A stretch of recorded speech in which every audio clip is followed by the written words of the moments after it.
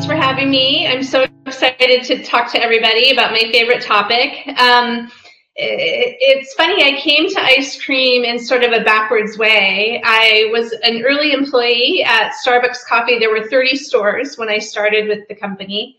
I think there were 3,000 when I left, and I don't know how many there are now. But while I was there, I was just many things resonated with me. One was this idea of a third place. So it's not your home, it's not your work, it's this third place. And while I was stationed in Portland for a little while, I was really moved by the community spirit that I experienced here. And I could see so clearly this idea of bringing to life that idea of a third place in a whole different way through ice cream. And, you got to get your coffee because you need your pick-me-up. You have to get food to survive and eat. But ice cream is just all good. And I could see it being this place where you could run into your neighbors, you could spend time with friends and family, and all over this really positive thing. So that's what inspired me to want to open an ice cream shop in Portland. In 1996, I was out looking for real estate and working on my business plan, and my dad had gone bankrupt when I was in college running his own small business. And so I just got really terrified of that idea. Opening an ice cream shop in rainy Portland, Oregon seemed crazy to most people. And I think they talked me into the fact that it was crazy. So I kept my day job and went on to work at a variety of Fortune 500 companies, but always carried this idea around with me. And I was able to move back to Portland in 2009 for love. And it was the stars aligned that my cousin moved to Portland to help me start the company. And we sort of took flight from there. We were a food cart to start. And shortly thereafter opened a brick and mortar. I cashed in my 401k and sold my house and had a garage sale to scrounge together the money, and we were sort of off and running. We only ever planned to have one store, and here 10 years later we have 25. So things have really kind of taken on a life of their own, but always having that community aspect and community gathering place at the core of everything that we do. Yeah, that's amazing. I actually took a note there because it seems as though that sense of community is really what pulled a lot of people through, last year's pandemic and the residue this year. But that sense of community tends to be around ice cream shops and food. Interestingly, that's quite the sacrifice so far as just funding this all yourself and jumping in. What's at the time kind of led you to believe that this is going to be something different? You've had that kind of experience with your dad, and ice cream shops. Will ice cream shops be successful? There must have been something there that kind of said, no, this is worth making the sacrifice for. Yeah, it was fascinating to me because people ask me that all the time. Like, how did you know this would work? Why did you feel you could sell your house and cash in your 401k and put everything on the line? And I just, without a doubt in my mind, knew that this was going to be something special for the community. And I was so driven by that I went forth. I think as many entrepreneurs do, kind of jump off a cliff and figure out how to build a parachute as you're flying through the air. That's what it was like for me. And I also just felt like, gosh, if 15 years later I'm still thinking about this, I should take a chance on myself. I could always go back and get another job if I needed to. I knew that's available to me. But this just was always there as my North Star, and I could see it so clearly. And I knew that this idea could be of service to the community, which is something I always wanted to do. And, I looked into following a career in politics or nonprofit, and I always came back to business being a way that business should be at the table helping solve our society's issues. And I know this sounds grandiose, but I think ice cream is one of the best ways to do that. Absolutely. Tell me, for the visions for that first store, and perhaps some of the processes of making ice cream and flavor development. Was the uniqueness in flavor always ingrained from the very beginning? Yes and no. So Tyler, my cousin Tyler, was working at a used car shop. I don't know if he told you that last time that you all met. And he had been studying business and living in China, and he came back due to a death in the family, and he was just cooking to help people kind of ease their pain, people in the family, due to this fellow that passed away. And during that process, he realized, like, I don't want to study business. I want to be a chef, and I want to go to culinary school. And as you can imagine, our whole family thought, that seems like a terrible idea. and I said, oh gosh, I better help him. And I said, well, you can live at my house while you're going to culinary school if you want, And he said, well, what are you doing? And I told him I'm working on this ice cream idea, and he would not let it rest. Like, he was writing recipes, testing them with his friends. He went to the Goodwill and got an ice cream maker, and so he was constantly making ice cream. And I just kept saying, Tyler, I don't know how to make ice cream. I think we need to hire someone who knows how to make ice cream. So I don't think this is going to be the best fit. Plus, if I'm going to go down in flames, I don't want to bring my family down with me. So let's just hold off on that idea. And he said, you know what, Kim, I'm moving to Portland and I will help run errands. I'll be the official errand runner for Salt and Straw. But I have to be part of it. So he moved into my basement and kept making ice cream. And wouldn't you know it, we pretty quickly realized, like, oh, he's pretty good. And so carrying through this idea of community involvement, we started meeting with different people. Olympia Provisions, who's one of the top charcuterie houses in Portland, in the world, and arguably. Woodblock Chocolate, the Meadow, the Salt House. We would meet with each of these people because we were learning how to make ice cream, and we would incorporate their philosophy into the flavors we were making. And as you can imagine, as you're doing that, the flavors reflect that in a really unique way. So it's very different than sitting in a room by yourself and coming up with a flavor. So usually the reason our flavors can be interpreted as somewhat different or because of these people that we've met and collaborated with, or because of these ideas or stories we want to tell. It's never to be weird or outlandish. That's the inspiration behind it. And so it's very much grounded in this idea of community. It reflects that community. When we opened in Los Angeles, we started from scratch and came up with a new menu reflecting that local community. And in San Francisco, we just did the same in Miami. And so we try to carry that ethos with us as we move forward, and we think it provides this really great inspiration for what we come out with. I love that concept that every flavor tells a story or has a personality. Do you balance the kind of traditional cookies and cream and the turkey dinners? How, in a salt and straw display case, what percentage are the standard traditional flavors that most people love versus some of the ones that are a little bit more outlandish?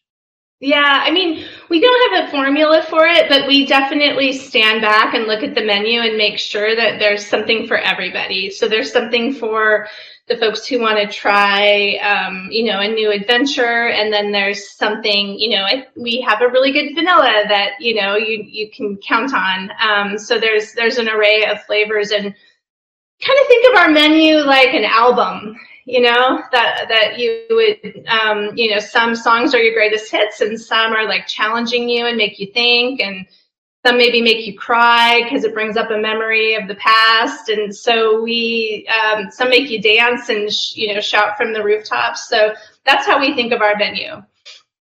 Yeah, it's pretty cool. I remember we had a store here in St. Louis where we made a cucumber and mint sorbet. Yeah. We put it out on the outside sign, and all these people would come in and go, wow, that's incredible. Can I have 2 scoops of cookies and cream, 1 scoop of chocolate? And I was like, well, I mean, it's bringing people in, I guess.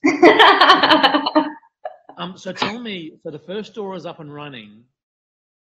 When did the goal or the achievement of one store morphed into multiple stores. It's funny because when we opened our second store, my friend said, well, I guess you can take the girl out of Starbucks, but you can't take Starbucks out of the girl, or however that statement would go. That there was this coffee shop on the corner of Lovejoy and or Kearney and 23rd in Portland.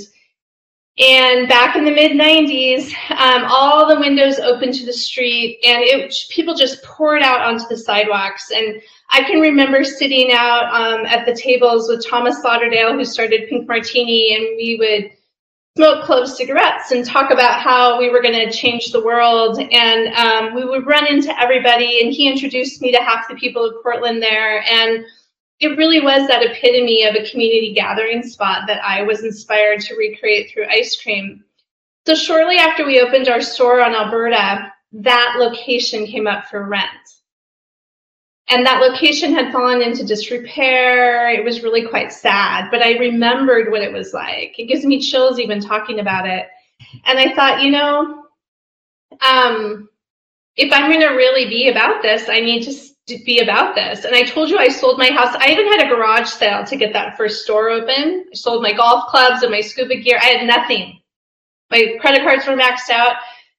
So I thought, okay, we're going to open this second store because it's true to our mission. We have to. And we talked our friends and family into giving us some money, and we got open. And, both locations, I remember driving from one shop to the second a couple months after we had opened, and I could see across the street like this mob of people.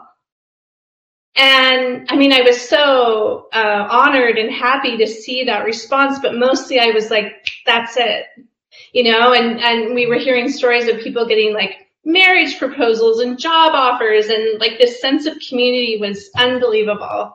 And that's kind of that sort of lit me on fire. And so, we opened another store in my neighborhood, and then we were invited to meet with this woman named Joan, who owns Jones on 3rd in LA, and she wanted to serve our ice cream. And Tyler and I were just laughing because we're like, how in the world would we sell in LA? I mean, we're so primitive, we're making ice cream in our back room. But we just fell in love with her, and we're so inspired. And so we said, yeah, we'll figure it out. And we started making ice cream for her locally in LA. And that sort of organically led us to opening a store there. So things just happened very organically. And my neck was on the line because I had a bunch of bank loans. And I had gotten to know some folks at Karp Riley, which is an investment firm. For many, many years, we had been talking and meeting, and, I finally just said, maybe if you guys wanted to invest, I could sleep at night. Because it's over leverage. Once we opened one store in LA, we had to open a few more to make it all work. And so they invested in us, and that came with it this level of, a more strategic approach. About a year later, my mentor and idol, Danny Meyer, who started Shake Shack, came to us and also wanted to invest. So those are our two investors, and, they've really been helpful collaborators on, working out our growth plans and how we want to approach this. So that's awesome. The story. So tell me, leading up to, let's say, early last year, how many locations did you have? We had 21. And were you making ice cream in a central location, or was it regional? Where are you making ice cream? Regional. Yeah, so we made ice cream in California and in Oregon. Okay. And is there a location where you're making ice cream in one of the stores, or is it a separate building? No, we have a full-on kitchen that we make our ice cream in, yeah. And are you still batching? Are you using continuous? Yeah, so we have 5-gallon ice cream makers, so we're making our ice cream in. I mean, we change our menu frequently, and so, being able to make ice cream in small batches is important to allowing us that flexibility, but it's hard to keep up. But it does kind of give you that kind of, almost hand-spun kind of true craft ice cream experience, which is very true. So with all of this on the line and 20 stores and things are going very well, what's the mentality, when the pandemic rolls through and perhaps concerns? I mean, you're based on the West Coast. A lot of focal for the pandemic was East Coast, West Coast. Tell us a little bit about how you kind of navigated that process. It was terrible. I mean, it makes me tear up right now thinking about it. The 23rd of May is the day that we shut down everything. It was fascinating, if I could step back and watch what was happening. We were almost 10 years in. It had taken us 10 years to build this company, and I was on the phone with my board nonstop, and we made a decision that we would shut everything down. So we got on a company-wide call, and it lasted 10 minutes, and they shut the doors. 10 minutes. We stopped making ice cream. We laid off 90% of our staff. I had worked so hard to avoid the path my father had been on, and here we were, facing ultimate demise, as far as I know. So it was really awful. We were in growth mode, so we were quickly running out of money, and we make ice cream in small batches, high volume, so people are literally on top of each other. Manufacturing facilities were hot spots, and we had no interest in being a hot spot for COVID, so we had to just rethink everything. And we took, a month or so to do that, and then started to march forward again. Yeah, it's very easy to kind of feel the passion that you have, not only for your product, but for the people and the process. It's just. Oh, thanks. So in that kind of process of reopening, when did Miami happen? Because in that process, you basically open up a store almost on the other side of the country. Well, so we had planned, we have stores up and down the West Coast in every major city, and we had planned and announced that we were opening in Miami long before the pandemic. As you all know, once you have leases signed, it's very hard to back out of them, and so we spent a lot of time. Well, here's what happened. First, my board stepped forward and said, hold on, we're going to fund you.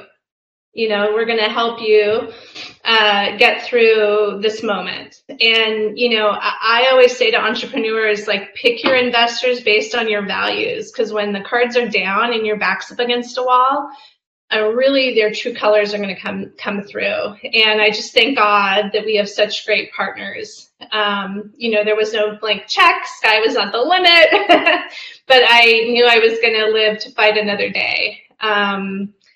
And they were there on the phone day and night with me, trying to figure this out. So we got really clear about, what we were going to do with that money, and how we were going to prioritize things, and how we were going to go about building back the company. And then we were, nimble, and we faced the real facts of what we could and couldn't do, and put our plans together and started to reopen our stores and hire our team back.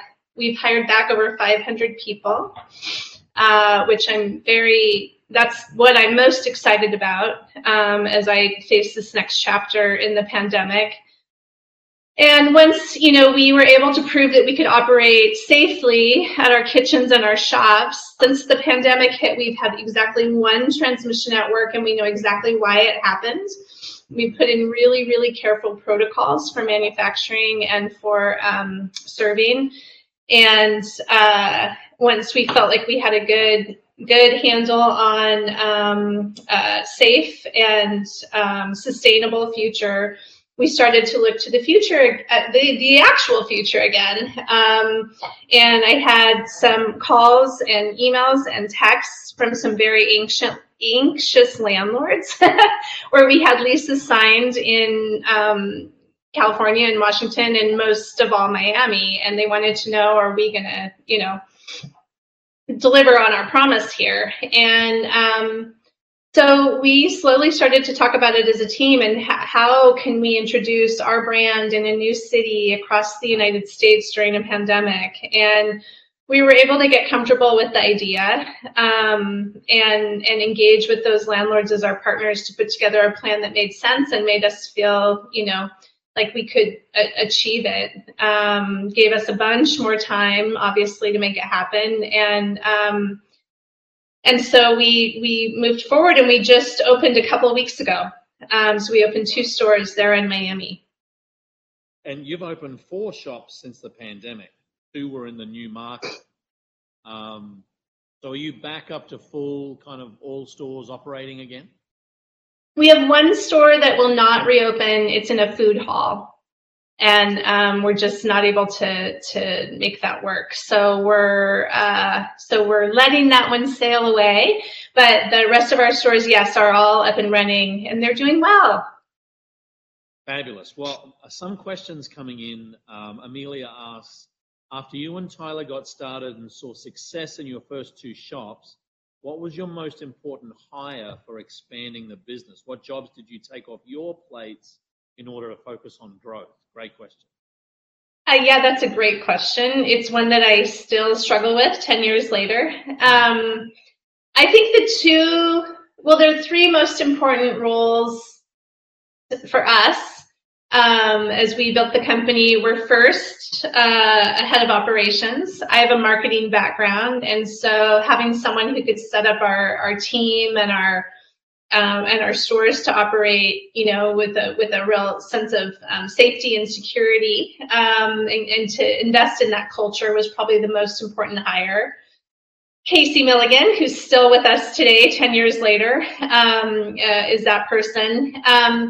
And then the 2 that I probably have struggled with the most are finance and HR.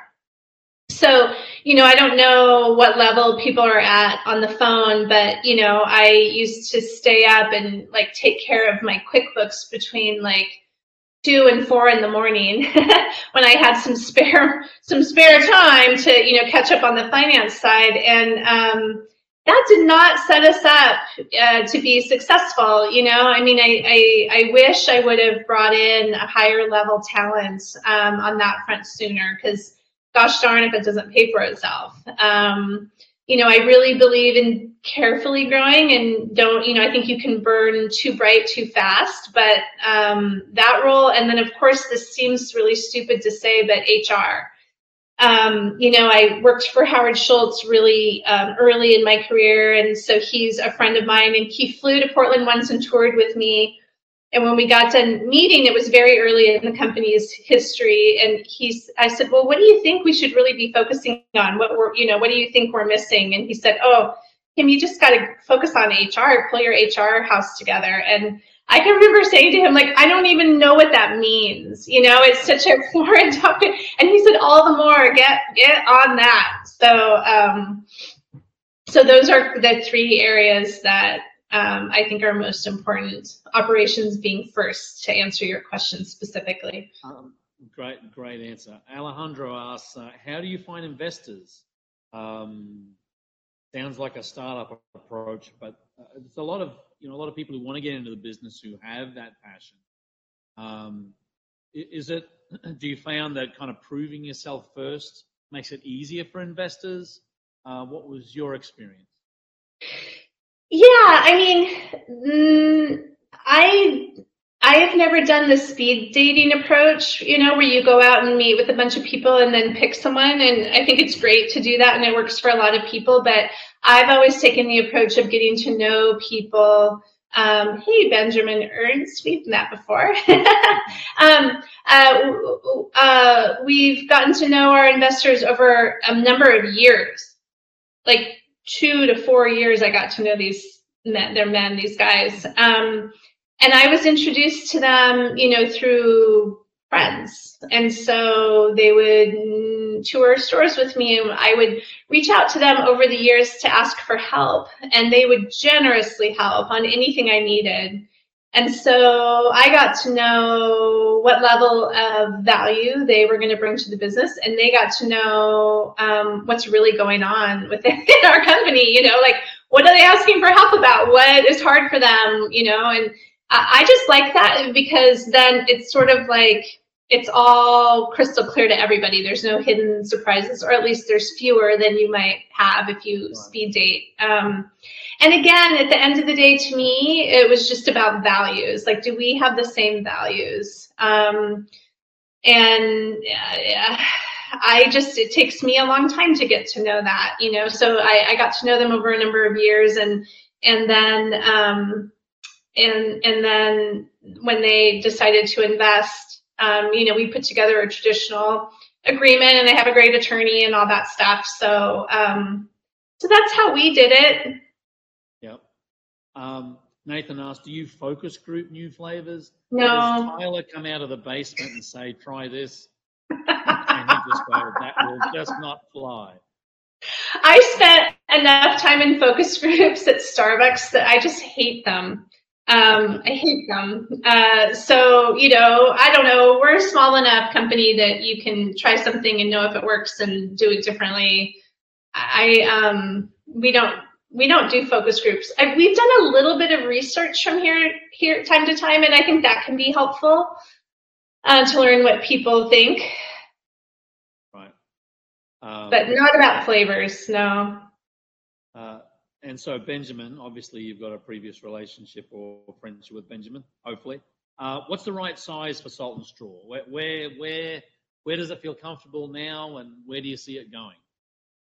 The right size in terms of a number of stores? I guess, yeah. Or a size of store. We're about 1,000 square feet. It's interesting. I feel like, and even before the pandemic, I felt like the days of opening thousands and thousands of retail locations are over.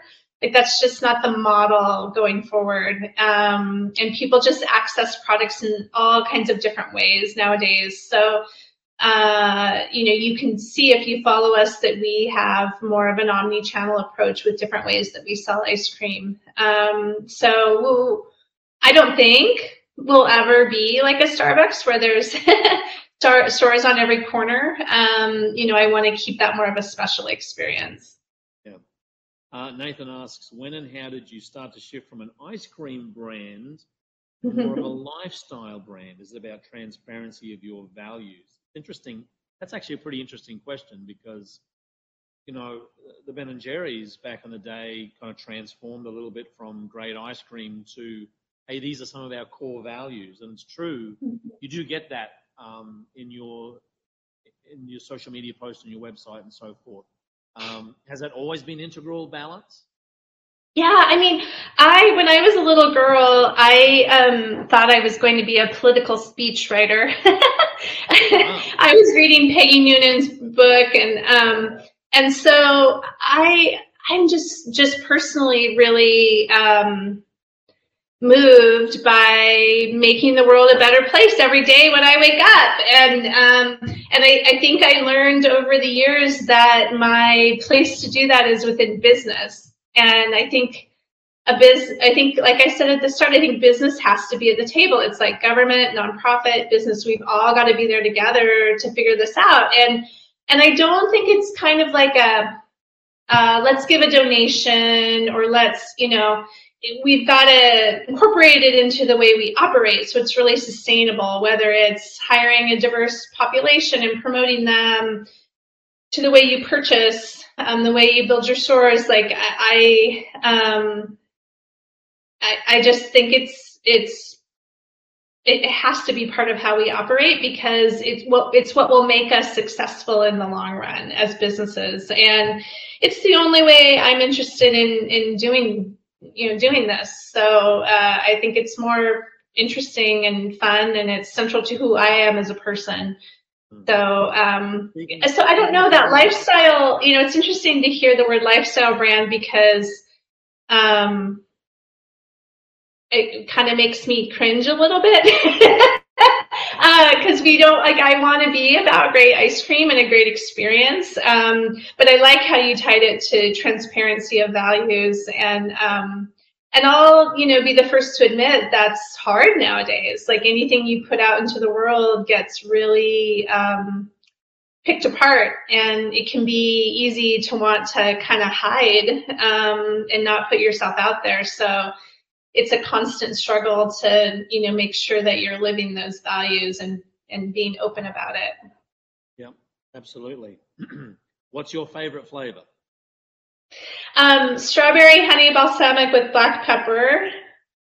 Oregon strawberry. I knew it wasn't going to be something simple.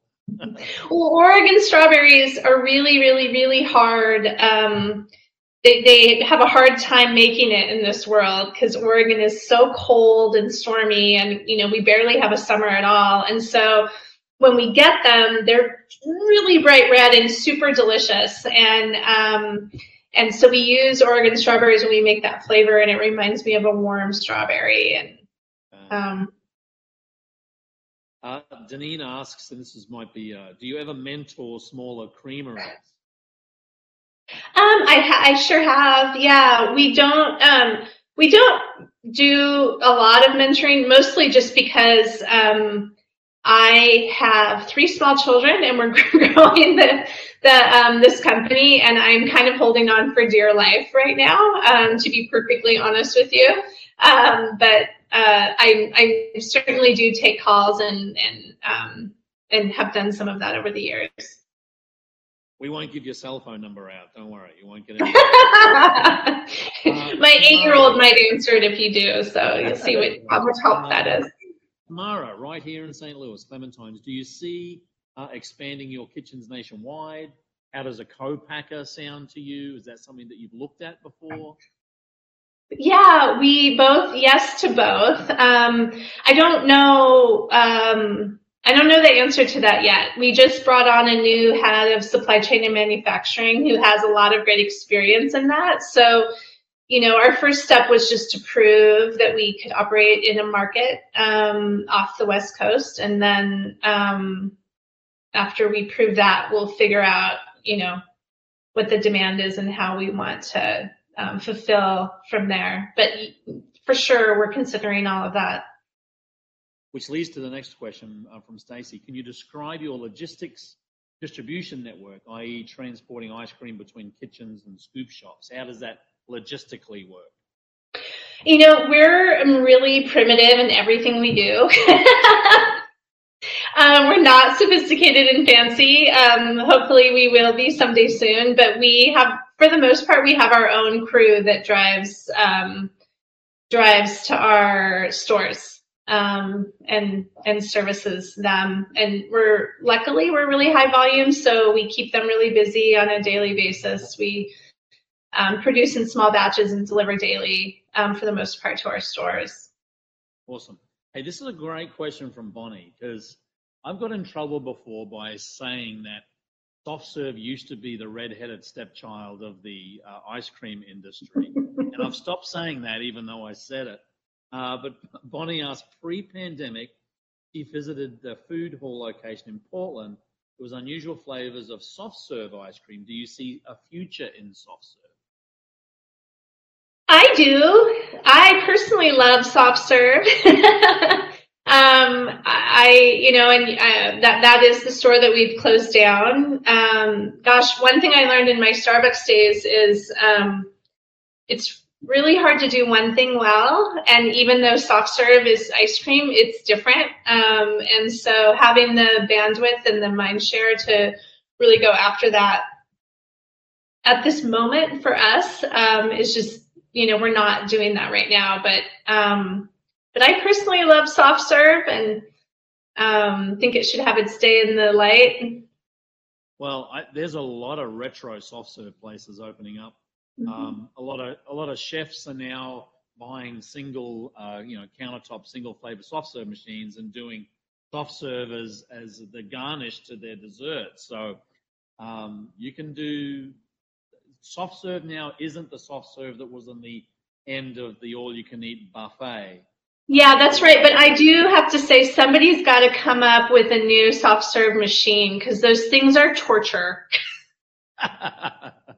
Well, there should be a few suppliers on. Yeah, I would think.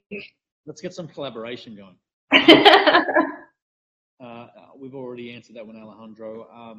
Any other questions before we sign off on the chat here? Kim, awesome to spend some time with you. The passion that you have for the brand and the industry is almost palpable. So it's wonderful to be able to kind of connect with someone. And again, I say it all the time that the process of a lot of NICRA members and people looking to get into the business, they see brands like Salt and Straw, and it's so polished and well done. But you and Tyler were in those trenches, the same trenches that a lot of our members, a lot of people go through. It's a lot of hard work and scooping and sacrificing. And there's great value in knowing that, the Salt and Straws of the world, came from that foundation of hard work and vision and passion and community.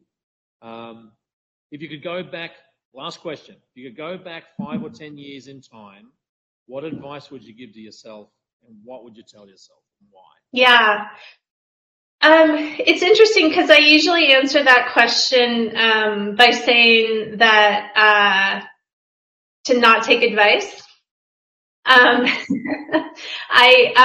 Because everywhere I turned, especially that first year when I was trying to get going, everyone told me I couldn't do this. Everyone. Landlords, insurance brokers, equipment suppliers, I can tell you, and security system salesmen. Everyone I talked to said I couldn't do this. Or I should do it slightly different. And so my best advice is not to take advice. The other thing I would tell myself, though, that I'm really coming to terms with right now as I come out of this pandemic is, and I think we as a society could really focus on this. And I think our industry could really help with this. And that's just to let the fear go. Like, let it float away. It's there. We know we're creating 3 contingency plans for every problem that might arise, but don't live in that place and believe it. I feel like our society is so divided right now. And, whether it's our politics or race or religion, or if we mask or we don't mask, or everything is causing us to be divided right now. And we have a chance, I think, as an industry to come through this and play a role, a healing role for our society, and be a place where people can come together over something that is really joyful and good. And you don't know, what profession, people are standing next to each other in line from every walk of life, and they're there to try the ice cream. And I think it's an honor to have that opportunity to play that role. And so I think we should all be asking ourselves, like, let's not squander this. What can we do to help build back our society and our communities and our neighborhoods? What can we do to be really intentional about that? Whether that's on a personal level or, more broadly in the city where you're located, we're asking ourselves this question every day. And I don't think we should stop until we feel like we've answered it. Yeah, absolutely. And I think that's the one thing, if any industry has had the chance to kind of give people a little less respite and a little bit of, equality, as you said, standing in the line at the ice cream shops, it might be the great equalizer, which is a great to have a role in that process. Kim, where can people find out more about Salt and Straw? Oh, well, gosh. We're social media. Our website is saltandstraw.com. And I don't even know my social media handle. I'm so lame. But saltandstraw.com would be the best place to go. Awesome. Well, again, thank you very much, Kim. It's been an honor to spend some time. And if ever you need anything from the National Ice Cream Retailers Association, we're here to help you. I will. Don't say that because I'm famous for following up on those offers, and right back at you. Thank you.